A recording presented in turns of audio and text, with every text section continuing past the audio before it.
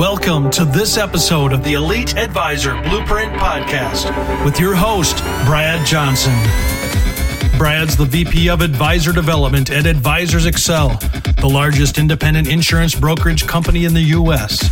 He's also a regular contributor to Investment News, the Wall Street Journal, and other industry publications. Thanks for joining. My name is Brad Johnson, and I'm the VP of Advisor Development at Advisors Excel. In each episode of the Elite Advisor Blueprint Podcast, it's my goal to distill the best ideas and advice from top thought leaders and apply it to the world of independent financial advising.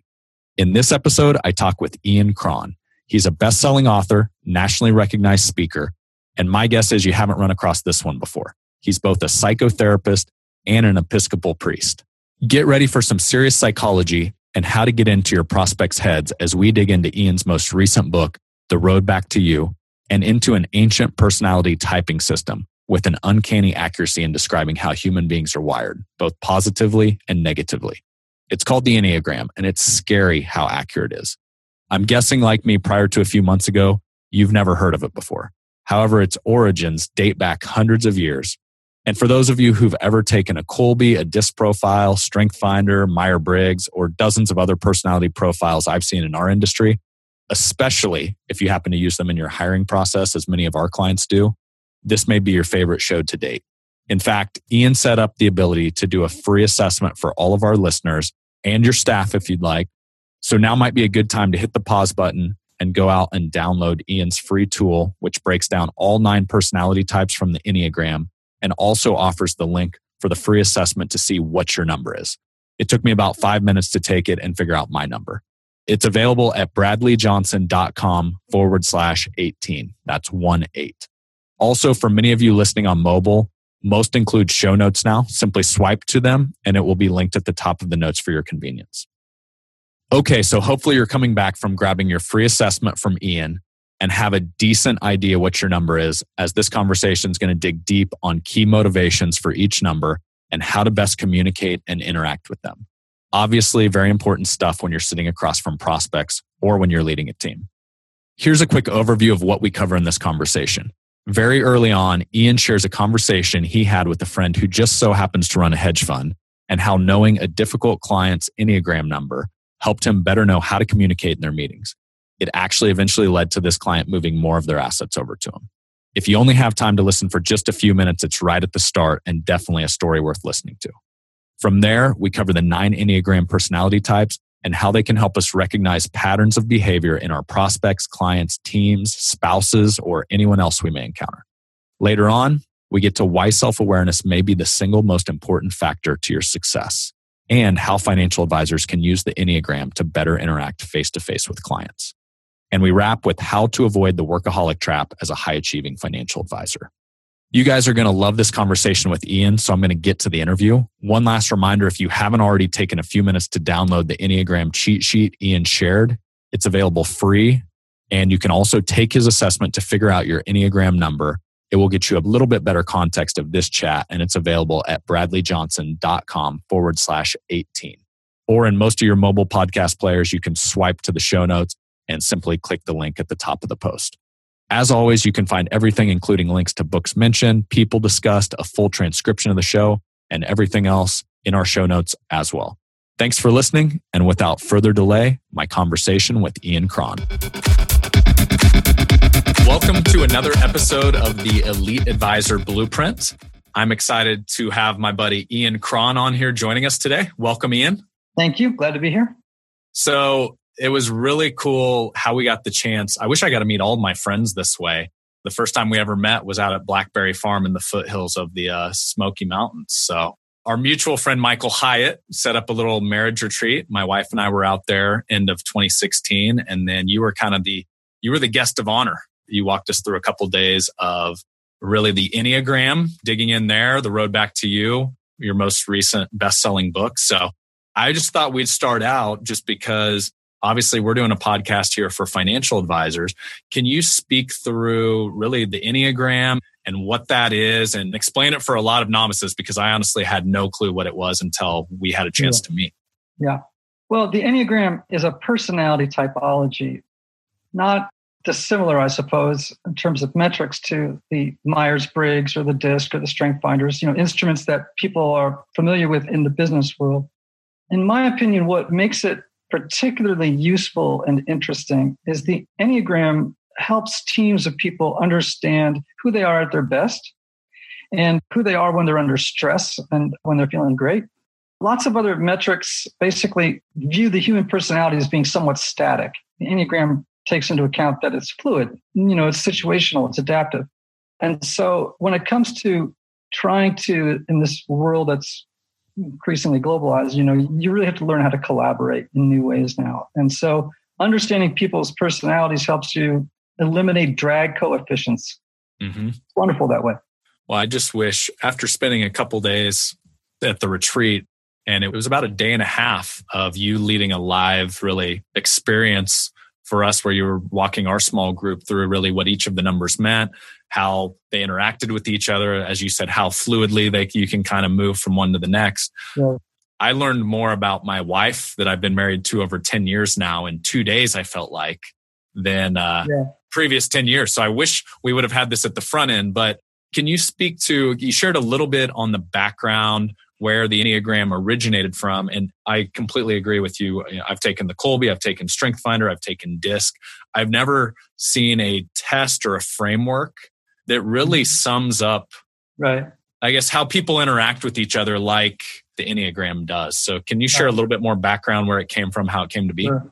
Well, I do agree with you. It's uncannily accurate. The first time I encountered it, I was in grad school doing my counseling degree to become a psychotherapist. And I have to say that I remember reading and going, well, gosh, I've spent several years studying the human personality, and this basically is more useful a tool than anything I'd learned in the classroom. The Enneagram's origins are somewhat unknown. It's actually quite old. It was an oral tradition until the 1970s when people first began to publish it. And what's happened over time, as is true with all oral traditions, it's been influenced by lots of other disciplines. In the case of the Enneagram, obviously modern psychology has really developed the framework into something that's very useful for organizations, churches, families, marriages. It has tremendous application across a wide array of situations that people find themselves in. Mm-hmm. And let's take this through the lens of financial advisors. That's the vast majority of my listenership here.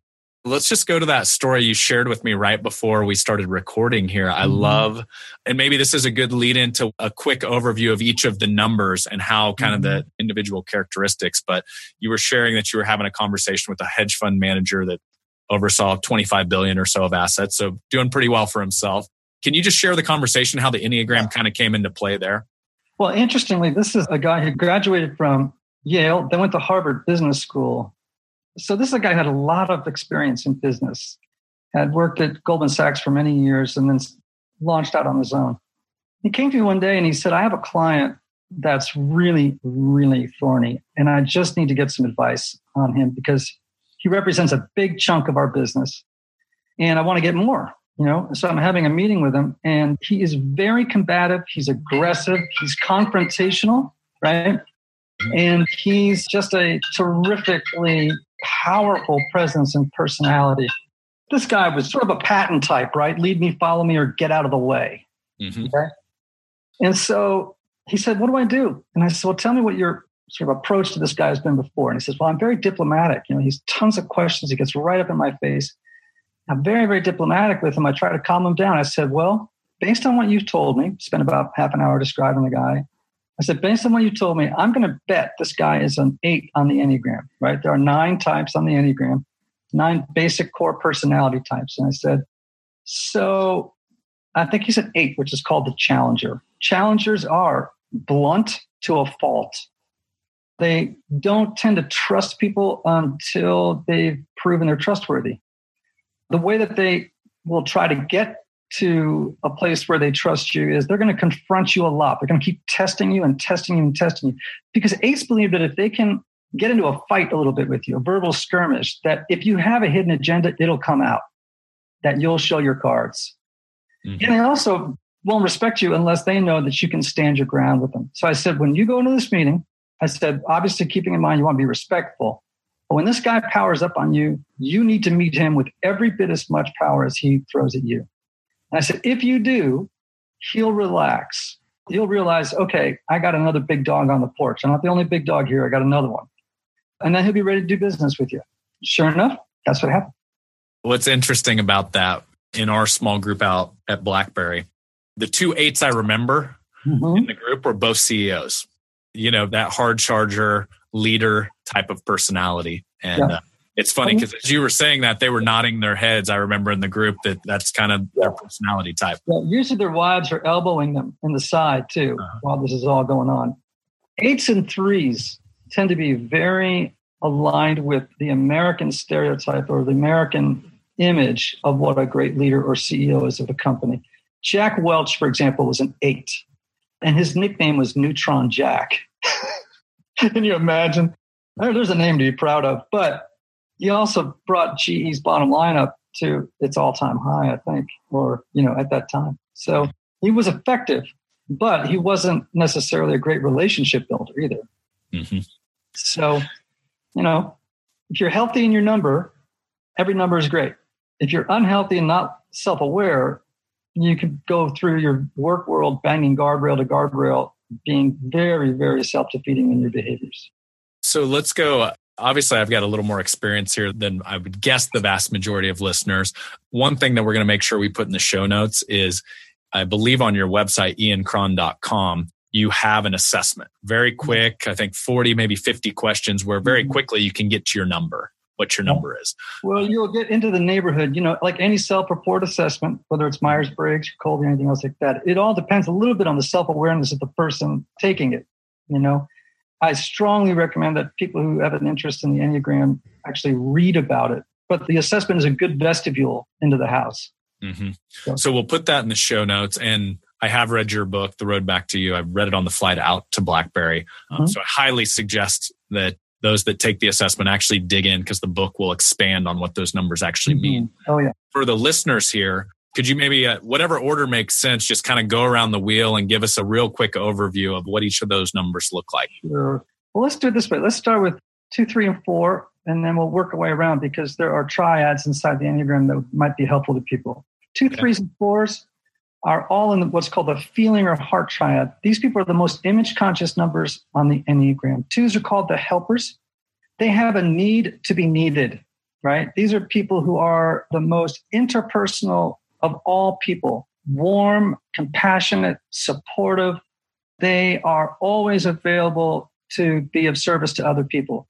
When they're healthy, they're altruistic in their giving. When they're unhealthy, there's always a string attached. And the string is, I'll help you if we kind of make this quid pro quo arrangement that you'll help me when I need it without my even needing to ask. 3s are called the performer or the achiever. And I bet you have a lot of these folks in your audience right now. These are folks who are high achieving people, oftentimes found in upper management of corporations. They're great in sales, tremendous salespeople. The achiever has a real need to succeed. They tend to believe that people are valued for what they do more than for who they are inside. And that can really drive or motivate their behavior in some really significant ways. For example, 3s will often adapt an image in order to suit or fit the crowd. Now, that can come in really handy when you're doing sales, but eventually you can get lost in your own performance and lose any sight of who you actually are as a human being. You actually begin to believe you are the image that you're projecting at any given moment. 3s are people who are fixated on accomplishing goals. They like specific goals, very clear goals, and they like to get them completed in as quick and efficient a manner as is possible. Unfortunately, if they're unhealthy and not very self-aware, what they'll do is they'll cut corners or take shortcuts in order to accomplish those goals, which can really sacrifice the quality of their work. But boy, when they're healthy, they really focus not on just their own success and flaunting their own success, which they can do when they're not in a good space. They focus on other people becoming successes. When that happens, they're inspiring leaders who bring out the best in other people and their teams. 4s, I doubt you have very many of these. 4s tend to gravitate toward the arts, and they're highly creative people. They have a need to be unique and kind of special and to stand out. They love to be perceived as being unique. 4s are sometimes called the tragic romantics. They believe that they need to really be special in order to compensate for what they perceive to be a hidden flaw or something that they're missing that other people have, which they really would like to get, but they don't even really know how to name it. But out of that can pour some amazing literature and music and art. And without 4s in the world, you wouldn't have people like Meryl Streep or Ingmar Bergman or some of these great artists that we spend a lot of our time listening to or watching. 5, so those are the 3 in the heart triad. They're very based around their feelings. Take the world in through their feelings.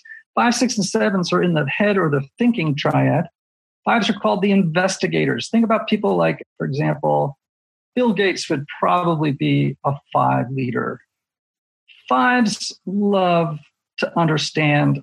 They really need to understand and know things. They are hoarders of information and knowledge.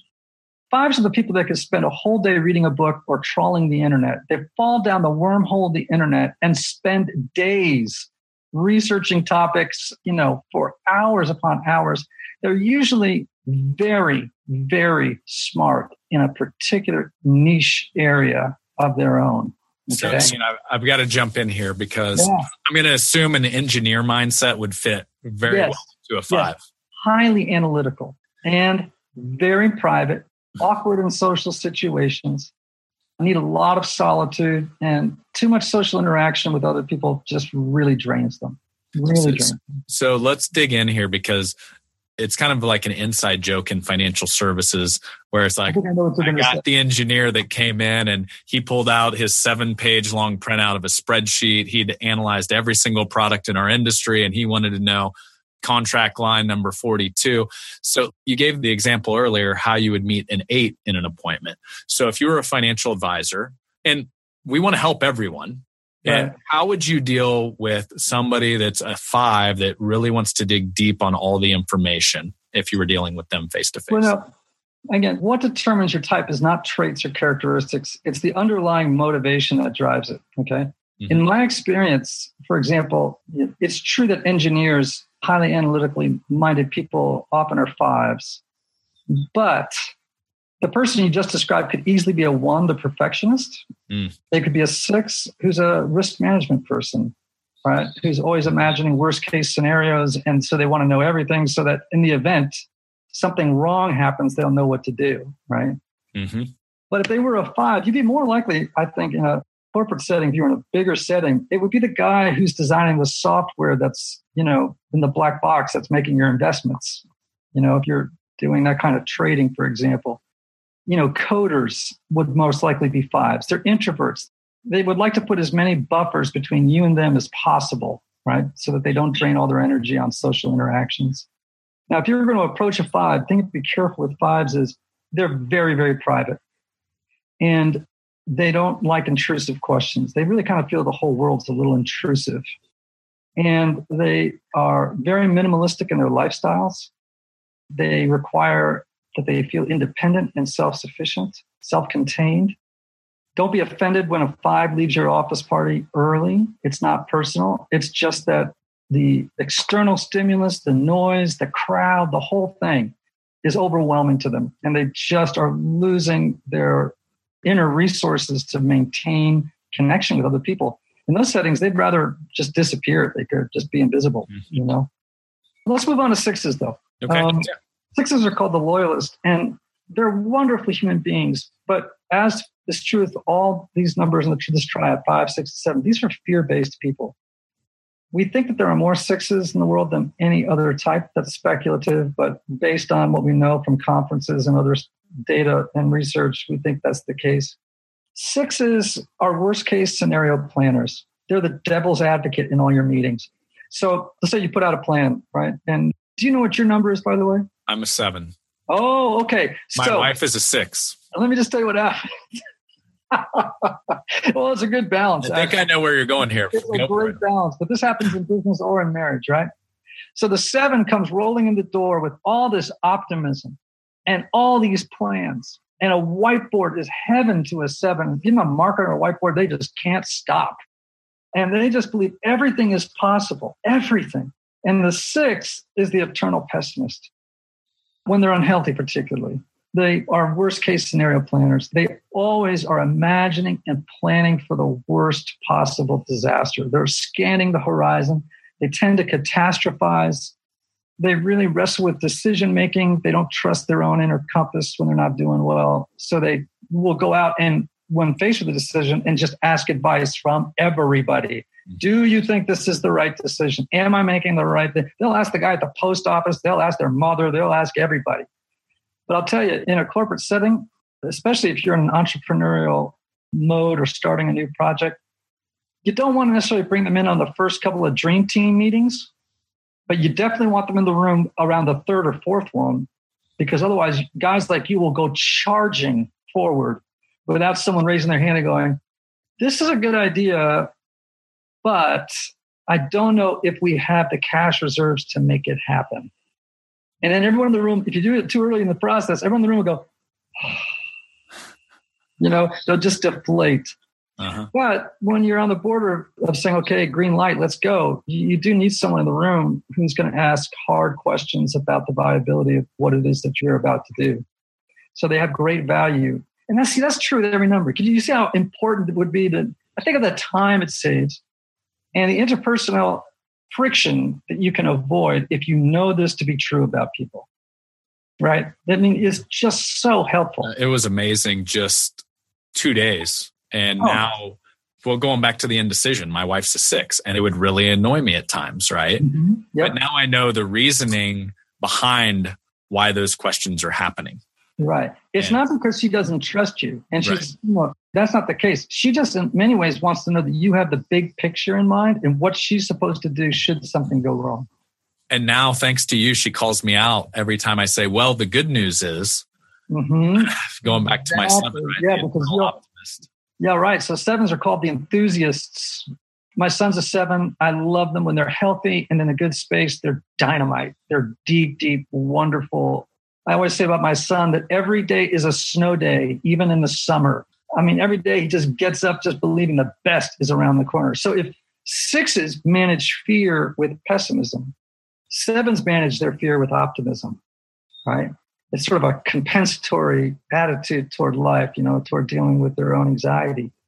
So 7s have a need to avoid uncomfortable or unpleasant emotions, like boredom, stuck, or routine are the death of a 7. So if you got a 7 who's working for you, the last thing you want to do is put them in a management position most of the time, unless they're very healthy, or unless they have a great chief administrative officer around, or someone else that people can report to, because they're dreamers and they're great at the startup end of the project.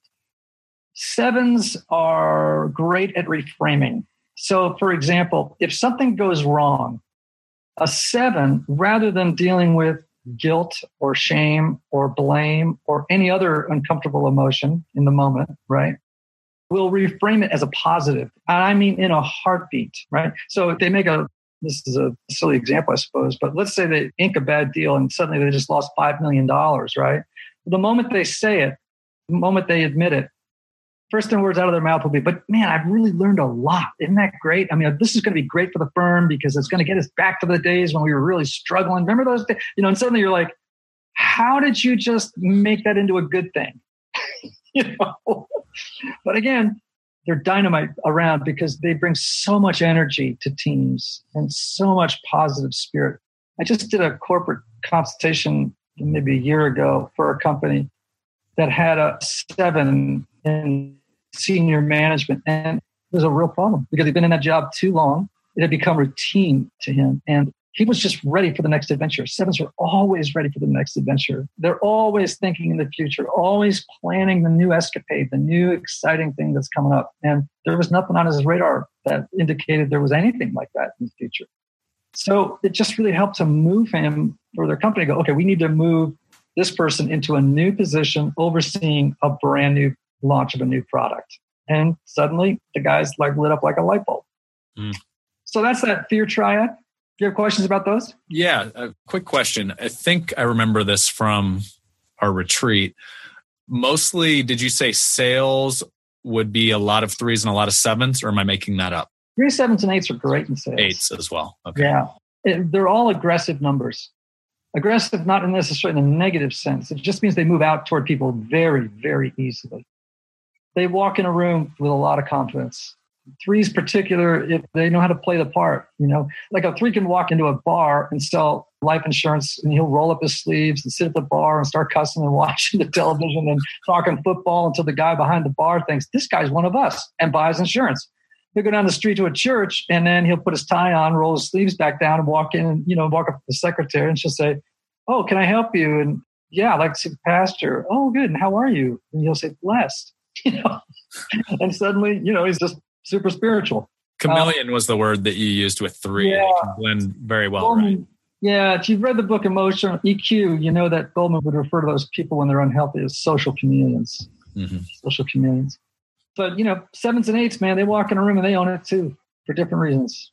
Well, I guess we're 2/3 of the way there. If you just want to do a quick Sure. I'll do a fast one on this one. I've already talked about 8s a little bit. They're the challengers. We can probably skip past that. I've already sort of spoken about them. 9s are called the peacemakers. Peacemakers have a need to avoid conflict at all costs. You're not going to find a lot of peacemakers at the high end of corporations. Usually they aspire to go pretty much no higher than middle management. And the reason is they don't want a lot of the conflict that's inevitable if you're running a company, or a firm.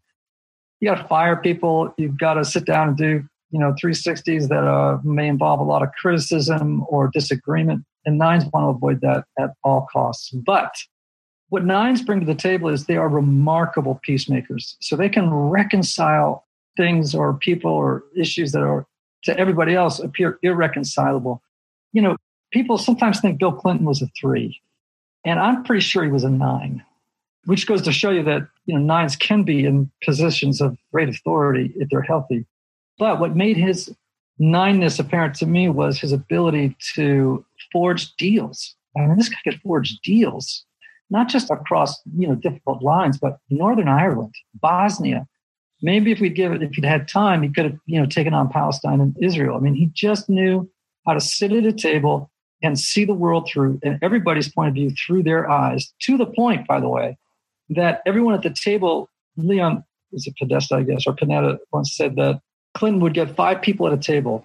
And he was so good at seeing their point of view on a particular issue that not only did people feel like he empathized and saw their point of view, he actually agreed with them. He was so good at it. So that when he finally made a decision among those 5 people, and the other 4 people that didn't win, their point of view wasn't taken, they felt betrayed, as though he'd lied to them. And it's like, I didn't lie. I just was able to see everything from your point of view. I understood your argument. Once you're called a perfectionist, if you want your airline pilot to be a perfectionist, you want your pharmacist to be, sometimes they're called reformers. I think it's probably a better word in some ways, because they're always trying to improve or reform the world. They are the people that when they walk in a room, the first thing they see is what's wrong or what's out of order. First thing they see is the mistake. Then they don't mind telling you that you've made a mistake and how you can correct it, which doesn't always make them very popular when they're not self-aware. You want one to be your tax accountant. You want them to be the person that is your contract lawyer that does not miss a word. They are meticulous, detail-oriented people. Where they run into trouble is they think their way is the right way and there is no other way sometimes. And so they can be inflexible and rigid, and people experience them as judgmental and overly critical at times. I can think of the one in our group was an attorney. So spot on there. Yep. But a likable attorney. Don't be late. Whatever you do, don't be late. Just kind of taking that overview that you've now given us on the Enneagram, Right. Could you apply it to a couple areas? Let's go with most of our listeners, once again, advisors. Every single week, their day-to-day is face-to-face interactions, oftentimes one-to-one or the advisor to husband-wife. Let's say they just go out, they do the quick assessment, they figure out what their number is. Let's say they pick up the book, or just from listening the last few minutes here, they've got a good overview of the different numbers and how kind of their high level, how they work. Right. How could they apply that to better interacting face-to-face with clients, just knowing that? Yeah. Oh, gosh. Well, first of all, just in a general sense, we tend to assume that everybody sees the world the way that we do, that they process information the same way that we do, that they are interacting with the world the same way we are, and they are not. That there are at least 9 different ways of seeing the world. And inside of each of those personality styles, right, there's an infinite variety of sort of expressions of the same personality style. So you first of all have to walk into a meeting assuming that whoever you're meeting with, there's a high probability they do not see the world the way that you do. Absolutely not. I mean, can you see how different it would be to meet at a meeting with a 1 versus a 7? I mean, those are 2 very different people. And if you want to serve them, it would behoove you to try and identify the way that they see the world. The Enneagram can give you some clues as to how you might be able to do that. You know, I would also say to financial advisors as they meet one-on-one with people is to understand that some of those different personality styles take a while to make decisions. They're not instant decision makers. Do a lot of listening. You know, I mean, I think this is just basic sales 101, right? Like, it's much better to spend a lot of time listening to people than it is selling people. People who tend to, you know, oversell from out of the gate tend to either arouse suspicion, right? Or to make some of those withdrawing types back away from the table a little bit. Everybody, there's not a soul in the Enneagram or in the world that doesn't want you to listen to their concerns and anxieties. Not one. Or what their needs are. You know, nobody ever will accuse you of listening too much and taking notes. And just know that there are basically probably 3 fundamental emotions that all of us are trying to manage all the time. Fear, right? Anger, and or shame, really. Feelings. Everybody's trying to cope with all 3 of those dynamics going on at the same time. They all have different management systems for them. So I can't recommend highly enough to people in sales to know these different personality styles and their expressions. And once you do, you really are advantaged. You really are advantaged. And, you know, look, we're not just trying to make a sale. We're trying to improve the quality of people's lives. Everything that a financial advisor does has so many effects in so many areas of an individual's life, in their marriage, for their children, their livelihoods. I mean, it's a great responsibility. And so the burden is on you, really, as an advisor, to serve your customers well, to know them well, and to make decisions in light of who they are. Well, I think the thing I take, whether it's having a better marriage, which is why, you know, we met originally, or better serving your clients. I wrote a quote down that I loved. I think this is an original from you. I don't think you stole this from anyone. I think this was... Well, I'll let you know. I'm good at that. All right. Let me know. You said we're looking at the same screen, watching a different movie. Okay, let me tell you who that is. Okay, who is that? I was going to credit it to you. Oh, well, you can, but I could take it, but I'm going to be honest here. So I have a driver who, when I go to the airport, when I'm in New York, we have a home in Connecticut as well as here in Tennessee. You know, so when he drives me from my home in Connecticut to LaGuardia, I mean, he's a piece of work. He's just a piece of work. And so I was explaining, you know, I'm with this guy a lot. So we're talking about the Enneagram. And he already knows his numbers, so we have a lot of conversations about this, right? So he has this whiskey voice. He's a recovering alcoholic. And one day he says to me, you know, Ian, it's like we're all in a theater looking at the same screen, watching a different movie. And I said, you got to pull the car over so I can write that down. And that's going in my book, man. That's perfect. It was great. Well, there you go. We found the origination. But it's so true. I do it, you know, dealing with advisors. It's funny, as you were saying, the eternal optimist, I could see how that could wear on people, because sometimes there are negative things that come out and you have to acknowledge them and be real about them. And sure. Remember, you know, as I said, the Enneagram takes into account that these personality styles are dynamic, right? Mm-hmm. So you can be anywhere within your number at a range from healthy to unhealthy, right? When you're healthy, every single one of these numbers is awesome when they're healthy. Every single one is great and needed inside of an organization or in different roles. When you're unhealthy, you're a mess, really. If you're at that lower average to unhealthy range, and you're all the time moving up and down in there in the course of the day. I mean, you get a 10 o'clock call and be real healthy all of a sudden, and then get a meeting at 3 p.m. and find yourself in the really unhealthy range. So, you know, if you can know what you look like in health and when you're not being very healthy, you can spot it in real time and begin to make adjustments to your behaviors and your way of being with other people. That's the joy of it, is it just gives you freedom to make different choices you didn't have when you were running on automatic. Yeah, it actually leads. I wanted to make sure we talked about this quote because you shared a quote that I can literally say changed my life and my perspective. My wife and I have talked about it multiple times since we left. And it was this one: between stimulus and response, there's a space. And in that space is our power to choose our response. In our response lies our growth and our freedom.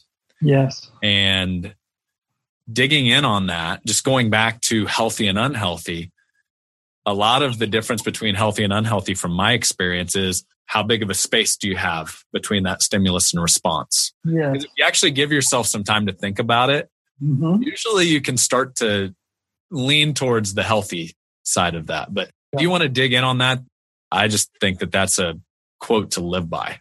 Yeah, sure. It's a tremendous quote. It's Viktor Frankl, the Holocaust survivor and psychologist, just a genius.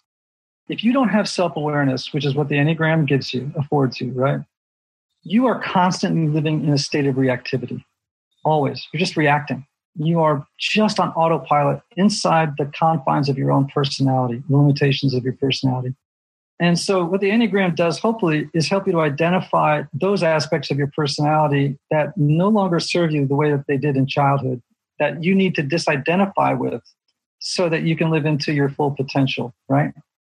So when you're in reactivity, the space between stimulus and response, right, is very small. It's like a crack in the sidewalk. You're just stepping right over it. You don't even know it exists. You're just reacting as things come at you. But the more you grow in self-awareness, the larger that space becomes. And the larger that space becomes, you're able in the moment to take a pause. It doesn't take long, but you're just able to say, okay, I can step back and observe myself right now. I can just step back and observe what's going on and choose a different response than the one I used to choose all the time, just reactively, that never worked. We just fall into these repeating, self-defeating patterns constantly. But when we develop self-knowledge and the ability to, what I call push in the clutch, just push in the clutch for a moment, let the engine whine without engaging the transmission, and just observe and make a different choice than the one that you used to make that didn't work. And I was just reading an article not long ago in the archives of the Harvard Business Review, but this is more and more becoming the case in a world where we have to collaborate with other people. This is not just my argument. It's the premise of a lot of business consultants, and that is that self-awareness may be the single most important thing a leader or a business person can have. In the absence of self-awareness, you just cannot do your job well. No, there's just not you can't collaborate well. You can't do anything well. We've all worked with people who lack self-awareness, and it's never good, right? And the worst thing in the world is when you have a super talented person that you can't afford to get rid of who has no self-awareness. That happens from time to time. And then you really require to bring in a coach to work with them, to help them develop an awareness of how they interact with other people and what's not working, so that you can save them before they drown themselves in their own mess, So self-awareness, absolutely critical in the world of business. I want to segue a little bit. I see this a lot, and we're fortunate at our company. We're working with about the top 5% of financial advisors, independent financial advisors, if you just based it solely on revenue numbers, right? Mm-hmm. And so we're very fortunate. We work with the best of the best.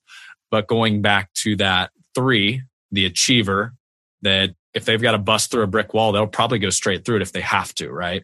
Mm-hmm. And so can you speak to what I would call in our industry, something that happens a lot is people work 50, 60, 70 hours. And we're not coaching them to do that. It's just part of what naturally makes a successful financial advisor. They have this drive to help people to achieve. Can you speak to maybe when people tend to go to that unhealthy area, some ways to get back to a healthy? And I know we're dealing with probably different numbers, but let's just assume those are 3s, 7s, and 8, which typically salespeople that are going to be in our industry. Yeah. Well, yes, they all have workaholic tendencies. And 3s because they have a need to succeed and they have a need to be admired. That's a very important need for 3s. If you ask a 3, to be honest, and you ask them, would you rather be liked or admired? They'll say they'd rather be admired. Whereas a 2, for example, or a 6 or a 9 would say, no, I'd much rather be liked. But 3s in particular have a deep need for admiration. What needs to happen for 3s, and unfortunately, it often takes a big fall or a big crash before they come to this realization, is that their value in human beings lies in who they are inside. It's not on their achievement. And the problem is in our country, we live in a 3 country. So this is like, for a 3 living in our country, it's like a drunk living over the saloon. It's pretty tough to give up, Right. So I think there's if I can use the word in a very generic sense, a spiritual journey for 3s, which is into the realization that they're loved for who they are, not for what they do. If they don't figure that out, they will crash and burn eventually, or multiple times in smaller ways throughout the course of their life. And it really damages their marriages in a big way. It's very difficult for a 3 to turn it off between the driveway and the front door. They've got to start the moment they leave the office to decompress. 3s have to learn to stop multitasking all the time, right? They can't be listening to the newest productivity podcast and closing a deal on their cell phone, texting on their iPad, driving the car, eating a sandwich, and talking to their wife about a problem one of the kids is having all at the same time, and expect that the most important thing in their life, which is their family, is going to appreciate the fact that their ambition seems to take precedence over their relationships. Mm-hmm. 3s have a great deal of trouble with feelings. Number one, feelings tend to slow down progress. They're messy. They require you to deal and address them. So 3s are experts at disconnecting from their feelings in service to accomplishing some task that they're in the middle of. Problem is that after a while, they can stay disconnected from feelings, their own and those of others, all the time. They also, by the way, in the office, can run people over because they don't recognize other people's feelings very well. So, I would warn anybody who works for a 3 not to, not support some new effort or launch that a 3 is doing. You don't want to not support that in public. Otherwise, you're going to be sidelined. It's not a good idea. In terms of the workaholism, it's very hard to ratchet it back. They just need to learn how to be in the world, not just do. They're just addicted to doing all the time. Each of these numbers really takes some disciplines to help unwind the excesses that can be found in each of them. What about 7s or 8? And with that same question, just going back to a lot of, my guess is a lot of the listeners to this podcast are 3s, 7s, and 8s. Right. Does that differ at all? No, it's the same, but they'll do it for different reasons. A 7 will overwork because they want to avoid unpleasant feelings. Anything that will distract them from unpleasant feelings is their friend. They do have to be careful about reframing, right? Because that's oftentimes, just a way of being psychologically evasive of what's happening in the moment.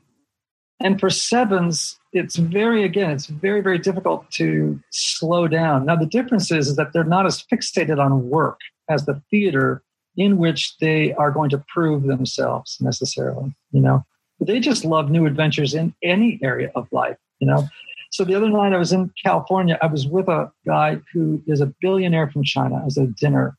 And I've never met a 7 like this in my entire life. I was like, oh my gosh, I'm in a room with the poster child of all 7s. It's just the most amazing thing I've ever. He can't stop talking about new wines, new trips, new vacations, the new motorcycles, the new this, just everything was about, the new escapade. And he never stopped smiling the whole night. I never saw somebody who, it was stunning. Now, interestingly, at the table, he knew what I did for a living. And he is intellectually, like most 7s, very curious, really curious. But so he got a little bit up in my grill. We had an audience of about 8 of us around the table. And we were talking about the Enneagram. He said, I'm not afraid of my feelings. I said, well, okay, well, I'll tell you what. If I took you to an island right now with nothing on it except you and me, I said in about 2 or 3 days, you would start to feel a backlog of all kinds of feelings and anxieties and fears that you have been out of touch with. If I just took away all the wine and the motorcycles and the houses and the cars and the jets, trust me, you'd become just like the rest of us. You would have to start getting in touch with stuff that you didn't even know was there because you've been moving so fast for so long. If you're an 8, 8s can learn Eights can learn, but they're bulldozers, not diplomats, and they have to learn that they are so intense. They carry so much energy that it's intimidating and overwhelming to the vast majority of people. They actually exude a lot of anger. It radiates them off them. It's right beneath the surface. You can just feel it. When they're unhealthy, they have a sort of a menacing feeling about them, actually, when they're unhealthy. I once heard someone say that they were talking about Frank Sinatra, and they said, and he was a little guy too. This has nothing to do with stature, physical stature. They said, you could feel Frank Sinatra walk into a room 15 minutes before he got there. That's how much energy he had. And it was this sort of intensity.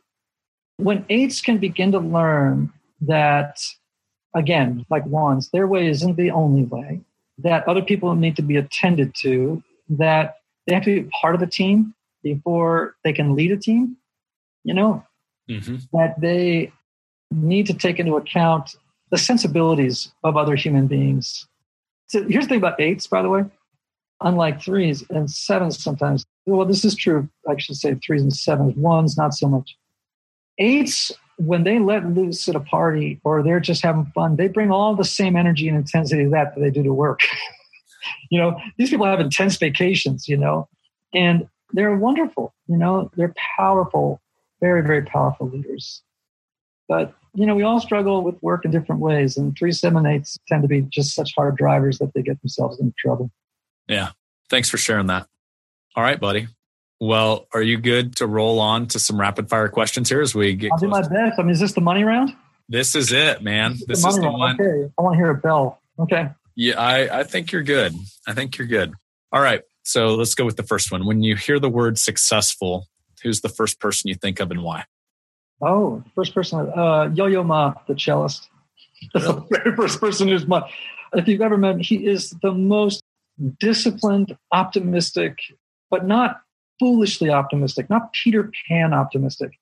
He, I think, really believes in the basic goodness of all people and believes in the best about the world, but he's not naive. I think he's a remarkable human being. I'll get off of this, by the way, in a minute, and I'll think of 10 others that I think of more, but he's the first face that came to my mind. I'm just surprised I know who Yo-Yo Ma is. One of my good friends, Ryan, pulled up his album, and it is... I bet you it was Goat Rodeo. What's that? Maybe it was Goat Rodeo.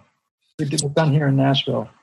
It was obviously cello, but I don't know which one. He's probably the finest cellist alive. Well, now you know Yo-Yo Ma, so you just went way up in my book, man. Not that you weren't already up there before. I'm a 4. I know about the artist. What's your favorite book you've ever read and why? Ooh, gosh. Maybe one, Wendell Berry's Jayber Crow. Just a genius American novelist, essayist, and poet from Kentucky. He paints portraits of human beings in the most remarkable way. I'd add the brothers Karamazov, Dostoevsky. The Russians are like nobody else. Dostoevsky can get inside the thoughts of a human being and just reveal the thought patterns of people that are they're just spookily accurate and beautifully written. Recent books that I've enjoyed, by the way, Mindsight, because I read business books or I read books about neurobiology and neuropsychiatry. Mindsight's a fascinating book. I'd really recommend it for people who are actually doing work around the Enneagram. It's a great compliment. This is Mindsight. Mindsight, yeah. So different from Mindset, Carol Dweck. Right, it's Mindsight. Huh, okay. We'll add that in the show notes. Do you have a book you've gifted a lot over the years? Yeah, mine. Mine. Oh my gosh, gifted over the years. Christmas, I always give away copies of a book by Oscar Coelho called Mr. Ives' Christmas. Beautiful, beautiful story about forgiveness, a shorter novel about forgiveness. So that's one. I'm trying to think of other books that I tend to give away. Obviously, Jayber Crow, the one I just mentioned. Mm-hmm.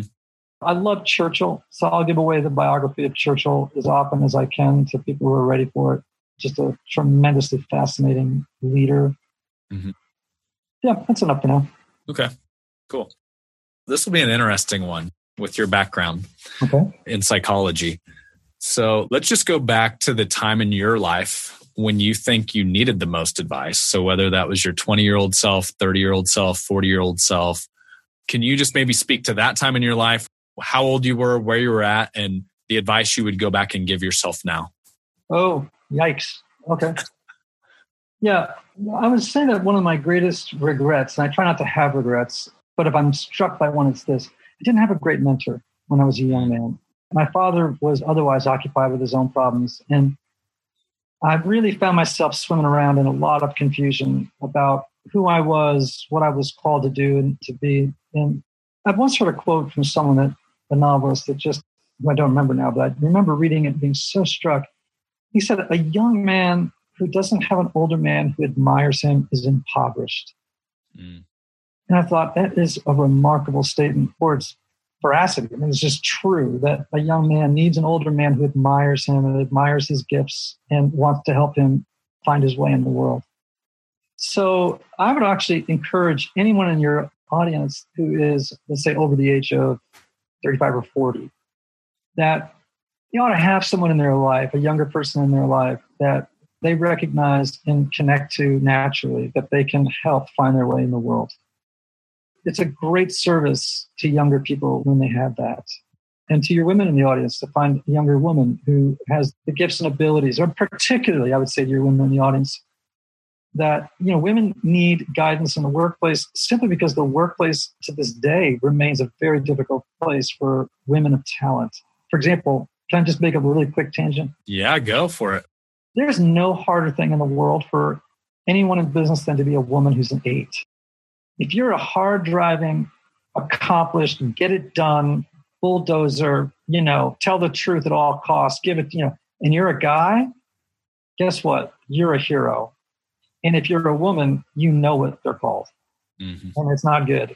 And it's a terrible disservice, and it's really drained us or taken away lots of women who have tremendous gifts from exercising them in business settings. We just need to get out of their way. Guys need to be just a little bit more self-confidence to allow those women to do their jobs in the way that they were designed to do them. Let's go back to the question again. Now that I've gone off on that tangent, what was the question again? I think you answered it. It was the advice you would give your younger self. So it sounded like you would... Yeah, get a mentor. Yeah. Find a mentor. Or they used to say in the financial services industry in New York, find your rabbi inside that can help you find your way in the world, and particularly inside the setting of your business. Mm-hmm. And I don't think you ever outgrow the need for that, really. But you're so open to formation at that point in your life. Yeah. You look in your rearview mirror and there's just not a lot of wreckage yet, usually. Yeah. There's not a lot of problems to look back on. And it's a magical moment. Yeah. Awesome. I love that advice. All right. Last question. You're a pro, man. It's a lightning round. I can come out. What is the one piece of advice you can share with the listeners that has led to your success? Honestly, I would say develop knowledge across a broad array of disciplines. Specialization is okay. It's a good thing. It's good to have a deep well of information about a particular area. But learn widely. Read a lot. And then read more. Read every genre. I have a friend of mine who was a very successful guy who owned maybe 50 or 60 television stations in one of the bigger markets in the country. And he got to about 65 or 67, and I happened to notice one day that he was carrying around a list of 100 books. And he said, my aim is to read all 100 of these books before I die. And I said, wow. He said, yeah, I spent all of my life reading basically around business and maybe history books. He said, but I had no idea how much I could learn from other disciplines, other areas that I could have applied in the world of business. So for example, if you read a book by Yo-Yo Ma, you might think, oh, what does that got to do with business? Well, if you've got an imagination and you're a good leader, you'll be able to find principles inside of what he does and what he knows that can be applied in your context. If you read Cicero or Marcus Aurelius, you're going to similarly find lots of information in there that is applicable in your marriage, in your friendships, in the organizations that you serve. So when you can begin to find universal patterns and ideas that overlap, you're onto something important that you need to know about. And, often I meet I hate to stereotype here, but say young millennials that have come out of programs in colleges where they're highly specialized. And between that and Facebook or Instagram, and other social media platforms, you don't actually have to interact with somebody face to face very much. You go out to dinner with these folks, they don't know what to talk about. They just look at you like, you want to talk about, the software I've designed to do X, or about financial stuff. I can do that, but I really don't know anything else because I've specialized the last 4 years in college, and then I've been in business for the last 3 years doing the same thing.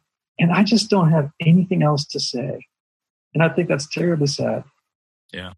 There was a study, I won't remember it. Maybe we'll throw it in the show notes, but it even talked about engineers' very technical discipline.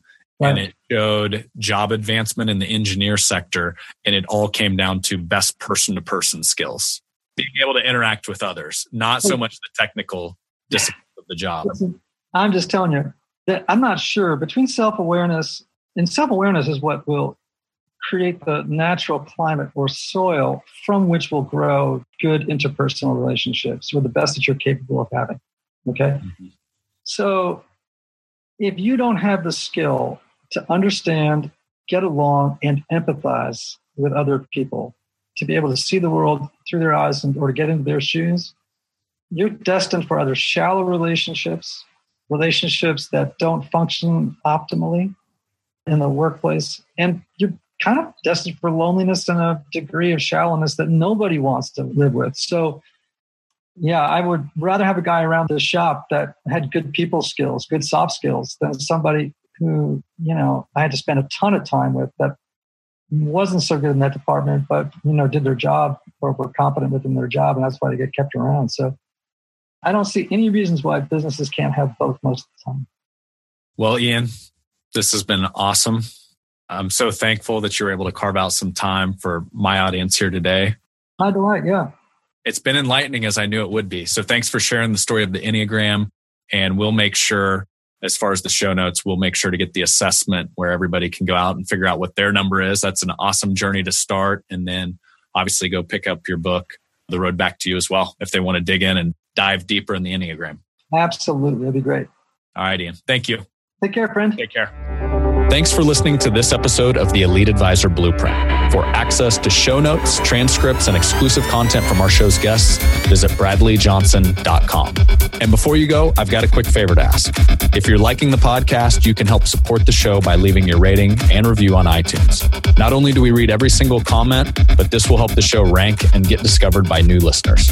It really does help.